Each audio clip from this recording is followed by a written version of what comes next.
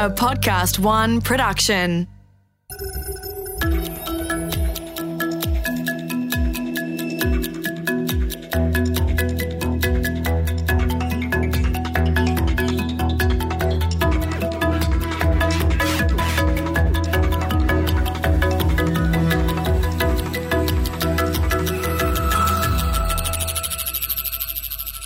October 22nd, 1962.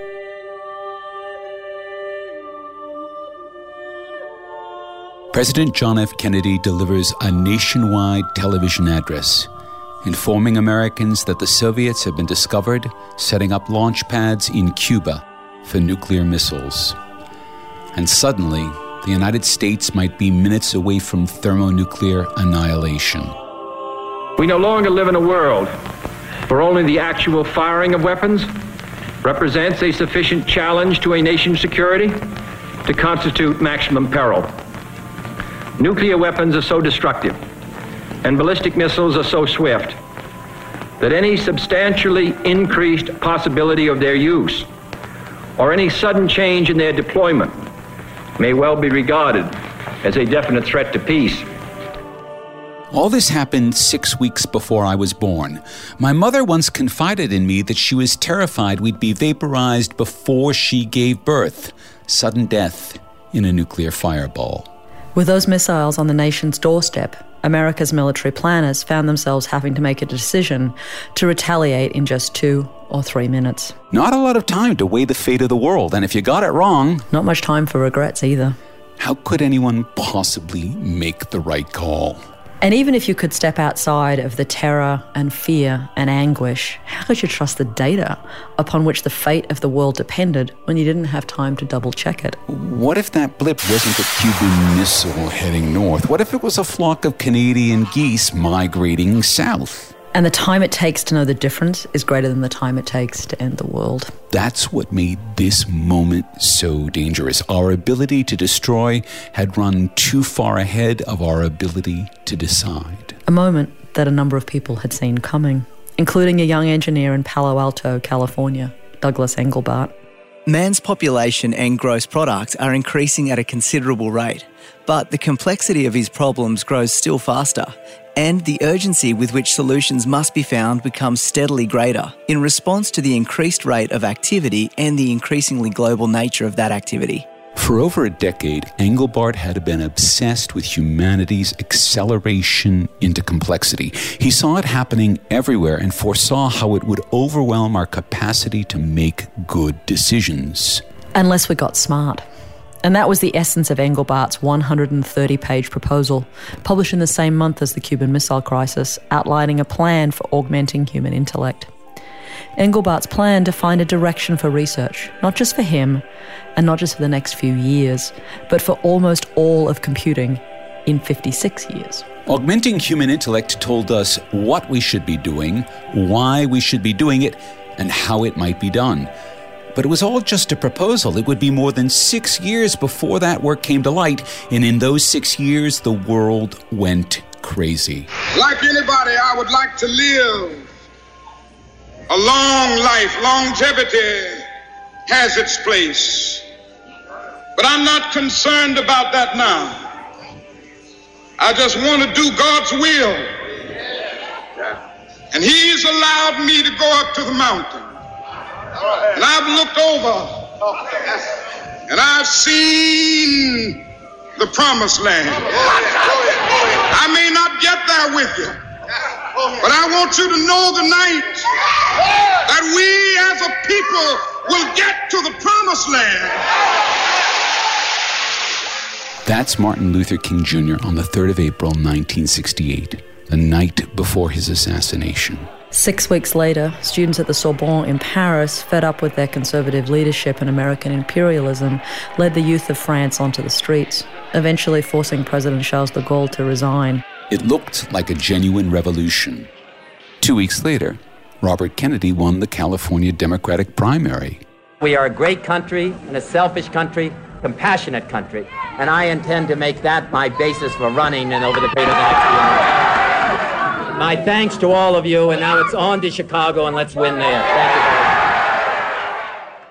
much. Within minutes, Kennedy was dead. Another assassination.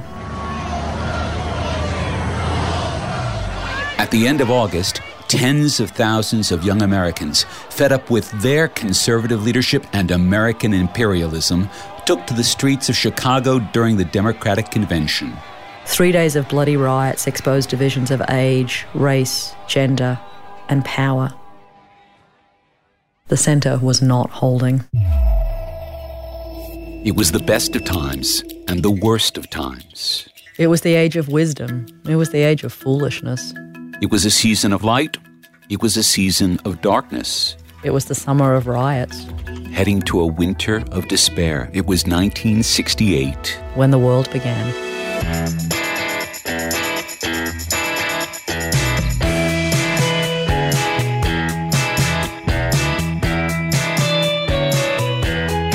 Hi, this is Mark Pesce of The Next Billion Seconds, and to co-host this 4-episode miniseries, I'm joined by Dr. Genevieve Bell.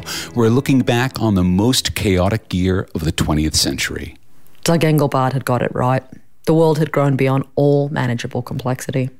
By 1968, it looked like our problems were about to overwhelm us. But a solution stood waiting in the wings. Doug's solution. Doug Engelbart had amazing timing. There he was back in 1962, proclaiming the need to make humans smarter so they could make better decisions and manage greater complexity. The Cuban Missile Crisis came along to drive that point home. A few weeks after that, JCR Licklider, who we met in our last episode, took the helm of the Information Processing Technologies Office at ARPA. He's got a mandate to fund research that would help the military make better decisions. Boy, did they need that. So, when he opens Doug's massive proposal, this is what he reads. By augmenting human intellect, we mean increasing the capability of a man to approach a complex problem situation, to gain comprehension to suit his particular needs, and to derive solutions to problems. More rapid comprehension, better comprehension. Speedier solutions, better solutions, and the possibility of finding solutions to problems that before seemed insoluble. The professional problems of diplomats, executives, social scientists, life scientists, physical scientists, attorneys, designers. Whether the problem situation exists for 20 minutes or 20 years. Engelbart offers exactly what Licklider needs, exactly what the Pentagon needs so they don't accidentally nuke the planet. And Licklider knows Engelbart is on the right track because he's following in the footsteps of another pioneer, one who might have been the focus of this episode. If only Vannevar Bush had been born a few years later. He's one of the fathers of computing. But back in the 1920s, when he did most of his research, the transistor hadn't been invented. And vacuum tubes were considered far too unreliable to be used for computing. So Bush built a computer out of gears and wheels. You'd think that's a joke, like something out of the Flintstones, but it's absolutely true. These first differential analyzers solved complex calculus problems quickly, proving very useful for a limited range of applications. And although it appeared theoretically possible to use electronic circuits to perform the computations, Bush never really warmed up to the idea, preferring his of gears and wheels. The success of the differential analyzer made him a superstar of the sciences, saw him promoted to the Dean of Engineering and Vice President at MIT, then into a range of government posts, culminating as the Director of the US Office of Scientific Research and Development, overseeing and coordinating all scientific research during World War II. But he never stopped thinking about computing. In 1940, Cyberman Norbert Wiener came to Bush seeking funding for the world's first digital computer. Bush knocked him back because he thought the problem was so hard it could never be finished in time to aid the war effort. Wiener eventually got his funding from the army, but the computer, known as the ENIAC, didn't start operating until the end of 1945. Vannevar Bush knew the day of the digital computer would come, and he knew why we'd need them. Not just to solve fancy mathematical problems, but to help us manage a world growing more complex and more dangerous. As director of the Office of Scientific Research and Development, he was one of the few individuals on Earth who were fully briefed on the Manhattan Project. And in July 1945, a month before the bombs dropped on Hiroshima and Nagasaki, the same month as the Trinity nuclear test, Bush published a long essay entitled, As We May Think, in the pages of Atlantic Monthly. You can read it for yourself on the Atlantic's website. We'll link to it. It's probably the most influential piece ever written about computing, and it was written before any digital computer had been built. Bush didn't need to talk about hypothetical computers because As We May Think is really all about us and about the kind of tools we needed to help us think and remember better. Man's spirit should be elevated if he can better review his shady past and analyse more completely and objectively his present problems. He has built a civilization so complex that he needs to mechanise his records more fully if he is to push his experiment to its logical conclusion and not merely become bogged down part way, thereby overtaxing his limited memory. To do that, Bush proposed a new kind of device, something he named the Memex. Consider a future device for individual use, which is a sort of mechanised private file and library, a device in which an individual stores all his books, records and communications and which is mechanised so that it may be consulted with exceeding speed and flexibility. It is an enlarged, intimate supplement to his memory. Now, if you consider how we use our smartphones, we have all our books, records, and communications at our fingertips, you can feel the shape of Bush's Memex. Bush defined the central feature of the Memex, creating chains of association, linking one thing to another, because that's the way we think. The human mind operates by association. With one item in its grasp, it snaps instantly to the next that is suggested by the association of thoughts, in accordance with some intricate web of trails carried by the cells of the brain. Bush is describing the web, links to links to links to links, 45 years before Sir Tim Berners-Lee invents it. Bush knew these chains of association would make people smarter. But as he wrote this before the first digital computer, Bush describes his Memex as a large mechanical desk, more adding machine than smartphone. 17 years later, Douglas Engelbart references As We May Think at length in his own Augmenting Human Intellect. Engelbart has the advantage of the transistor and nearly 2 decades of digital computing, so he's able to describe how to build the Memex. And that's exactly what Licklider needed to see, convincing him to provide ARPA funding for Engelbart's Human Augmentation Research Center at the Stanford Research Institute, a think tank located in what we now call Silicon Valley. Back in 1962, it wasn't a hotbed of technology. It was mostly orange groves and apricot trees. In his out-of-the-way location, away from the powerhouses of computing at Harvard and MIT and the University of Pennsylvania, Engelbart put together a team that would go on to change the world. When we come back, we'll take a look at the day, Doug's demo, and the machine that changed the world.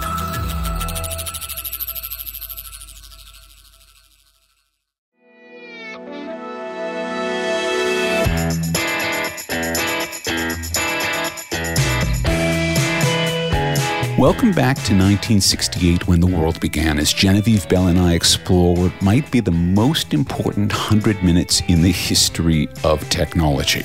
Sometimes there are moments in history which neatly divide things into a before and an after. One of those is the mother of all demos, December 9th, 1968. Doug Engelbart has been working on his machinery to augment human intellect for 6 years. Now his paymasters at ARPA want him to show it to the world. The Fall Joint Computing Conference was the perfect opportunity. 10,000 computer science researchers and engineers all coming together to learn from one another. In our last episode, we heard how Ivan Sutherland brought his world-first VR system, nicknamed the Sword of Damocles, to the Fall Joint Computer Conference, contributing 2 papers to the conference proceedings, both of which are fundamental to virtual reality and 3D computer graphics. It was that kind of event. Lots of firsts. And remember, this is before we had email and the internet for researchers to share the results in real time. These were the folks who were creating email and the internet. Yeah, but they didn't have it yet. So if they wanted to learn from one another, they had to convene, which is what they did from the 9th to the 11th of December in San Francisco. Doug's lab at SRI was a 45-minute drive away, where he kept the computers and the displays he'd been using to create his machine for augmenting human intellect. And it was all far too big and delicate to bring to San Francisco. Instead, they leased a dedicated phone line, wiring SRI in Palo Alto to an auditorium in San Francisco with a standing room-only audience. The word had gone out. You couldn't miss this talk. Now, on stage, Doug Engelbart sitting in front of a display. It was actually the display of his computer 50 miles away, captured by a video camera and transmitted to the auditorium. Well, his team had gotten NASA to lend him one of the very first video projectors. So Doug's image, side by side with his display, fills this giant screen.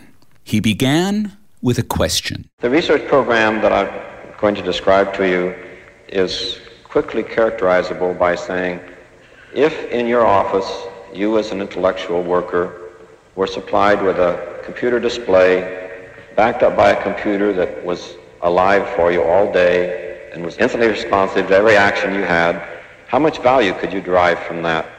Well, this basically characterizes what we've been pursuing for many years in what we call the Augmented Human Intellect Research Center at Stanford Research Institute. And it sounds like a simple question in 2018, when all of us sit in front of responsive computers, whether in our desks or in our pockets. At the time, hardly anyone had used a responsive computer. No one really knew what to do with them. Doug showed them. He'd spent the last 6 years building a tool so he could show them the shape of responsive computing. The first thing Doug demonstrated, well, it almost seems too simple. So I have a statement with some entities' words, and I can do some operations on these. I can copy a word. I can say that word like copy after itself. In fact, that pair of words I'd like to copy after itself, and I can just do this a few times and get a bit of material there. Doug's sitting there in front of a screen, copying and pasting words so that he has a display full of words, literally the word word, that he's copied and pasted over and over and over. It's something we've all done, but this is the first time. This is the first public demonstration of copy and paste. So one of the oddest things about the mother of all demos is that there's just silence from the audience. These days, we expect to hear hoots and roars of applause for demos. There wasn't any then. And it wasn't because the audience were bored. It's because they were stunned. No one had seen a computer used like this. Very few had even considered that a computer could be used like this. And maybe that's the reason, a few minutes later, that Doug suddenly veers into one of the oldest tropes in computing. What does woman want? Let me go to a file that I prepared just after my wife called me and said, on the way home, would you do a little shopping for me? So as soon as she said that, I got my system organized and made a shopping list. Doug's showing dragging. That's another thing no one had seen before. And he's showing collapsing and expanding levels, again, for the first time. He could have done this with a parts list for an electronic circuit or an org chart for a company, but it's a shopping list because, well, I'll let Genevieve explain. What can you say? Even in 1968, when we were inventing the world, we weren't really reinventing the world. We were taking all the things we know about it and making them true one more time. So it's a shopping list because, as Doug says, his wife needs to give him a shopping list because he can't be trusted in a shop. And here we are, 1968, the year the world began, and it's the same world. It's a world where men do demos and women are the subjects of them. Or at least it sometimes feels like that. Now, once he gets that shopping list in there, he's able to click on items in that list and they send him places. Well, I'm going to do something called jump on a link. And a link is something that'll go between files. So what it's going to do, it says, I'm going to go to your file name, CNRO. And the link also says where in that file and just what view it wants. Everything before this point in the demo has been wonderful and it's been useful, but this is the moment where it turns the corner into world-changing. Here's the associative thought of Vannevar Bush's mimics, and it's real. This is the first time anyone has clicked on a link in public. Now, this isn't the web. The web is still more than 20 years away. But this is the basic idea of the web, that we have documents full of links to other documents, which link to other documents, which link to other documents, and on and on and on. This is the penny drop moment when everyone working in computing begins to look at their work differently. It's not just about manipulating symbols on screen or even in the memory of a computer. It's about the associative linking of all human knowledge into a vast, seamless unity. A little further in, Doug shows off the hardware they've invented to make this new tool work. I use 3, and they're not all standard. We have a pointing device called a mouse, a standard keyboard, and a special key set we have here. And we're going to go for a picture down in our laboratory in Menlo Park and pipe it up that'll show you from another point of view more about how that mouse works. Come in, Menlo Park. Okay, there's Don Andrews' hand in Menlo Park. And in a second we'll see the screen that he's working and the way the tracking spot moves in conjunction with movements of that mouse. I don't know why we call it a mouse. Sometimes I apologize. It started that way and we never did change it. Okay, so let's run through that list of firsts. Copy and paste. Tick. Dragging and outlining. Tick. Linking. Tick. And the mouse. All in the first half an hour. And at this point, the demo becomes more nuanced because Doug's not just showing off his new tool, he's demonstrating a new way of working. This new way of working is just as important to augmenting human intelligence as the tool he's created. And it all comes down to the name of the tool. He calls it the online system, abbreviated, God knows why, to NLS. It's an online system for an internet that didn't exist in 1968. Now, the call had already gone out from ARPA for a new kind of network designed to connect all of the research computers across America. Our forthcoming involvement is this ARPA computer network, the experimental network that's going to come into being in its first form in about a year and end up sometime later with some 20 experimental computers in a network. And they hope to be able to transmit across the country with bandwidths of something like 20 kilobits per second, delay times of less than 1/10 of a second, which would be enough so that I could be running a system in Cambridge over the network and getting the same kind of response on a CRT. And it may be that people there, the next time we have a conference in Boston, I'll try this from there. That project needed a coordinator, a network information center, and Doug Engelbart had already put his hand up for that. So he knew the internet was coming. He knew what it would be capable of. He'd put himself right in the middle of it, and he'd built a machine to make the most of the internet. The NLS was designed for people to share, collaborate, and work together. It wasn't just copy or paste or outlining or even linking. The NLS was designed to support whole teams networked together across the internet. Something today we call groupware. Groupware works best when you can have some sort of eye contact with your collaborators, so the NLS included another first, live video conferencing with a remote colleague. Now, computer, do the automatic switching that'll bring in a camera picture from the camera mounted on his console, such as the camera mounted on mine is. Hi, Bill. That's great. Now we're connected audio. You can see my work, you can point at it, and I can see your face, and we can talk. So let's do some collaborating. You're silent. Oh. What do you want me to say? This is the first public demonstration of video conferencing, and the first shy reaction as someone joins a video conference to a room full of people. Now the two of them, NLS hardware engineer Bill English and NLS visionary Doug Engelbart, they start working together. One is on stage, one is in his office. They're demonstrating this new style of collaboration. Before NLS, we'd never had the kinds of tools that allowed us to collaborate at scale, but we've always known the value of collaboration. That's the secret of our success as a species. We can work together in tens or hundreds or thousands and do great things. And a great example of that is the motet. We opened this episode with my favorite motet, Spem in Oleum, by English composer Thomas Tallis. Considered one of the greatest compositions for the human voice, it features 40 simultaneous vocal parts. Now, despite the number of voices, Spem in Oleum is not a cacophony. It's an amazing, deep, spiritual harmony as voices come in and out in a dance around a melody.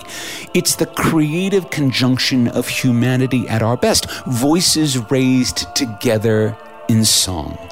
And it shows us how, with the right tool, now in this case sheet music, we can aspire to and achieve so much more together than we could alone. Network culture in 2018 is far from perfect, but with the tools Engelbart pioneered, we do now have moments where we can come together, billions of voices, to create something unique and beautiful. Engelbart and his team poured years of their lives into the NLS, and in the mother of all demos, they put it all out there. But would anyone care? We also are hoping that we're developing quite a few design principles for developing augmentation systems, and these, I hope, are transferable things. Doug succeeded, more than his wildest dreams. Nearly every major computing project after the mother of all demos tried to encompass at least part of the demo. Responsive computing, or graphical displays, or networking, or linking, or groupware, or video conferencing. There was so much in the demo that the next 50 years of computing, all the way through to today, has largely seen us filling in the details of the world he sketched out on that December day 50 years ago. All of Doug's work on NLS was transferable. All of it has been so influential. There's hardly a thing we do in front of a screen today that didn't see the light of day in that demo. It's truly when the world began.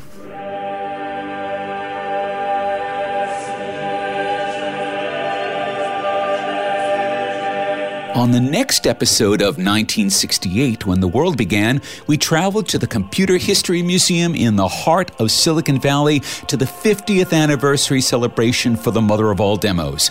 On the 9th of December 2018, we'll talk to some of the folks who helped make the demo happen and ask them for their own thoughts on Doug, the NLS, and the world they created. That's coming your way in our final episode of 1968, When the World Began.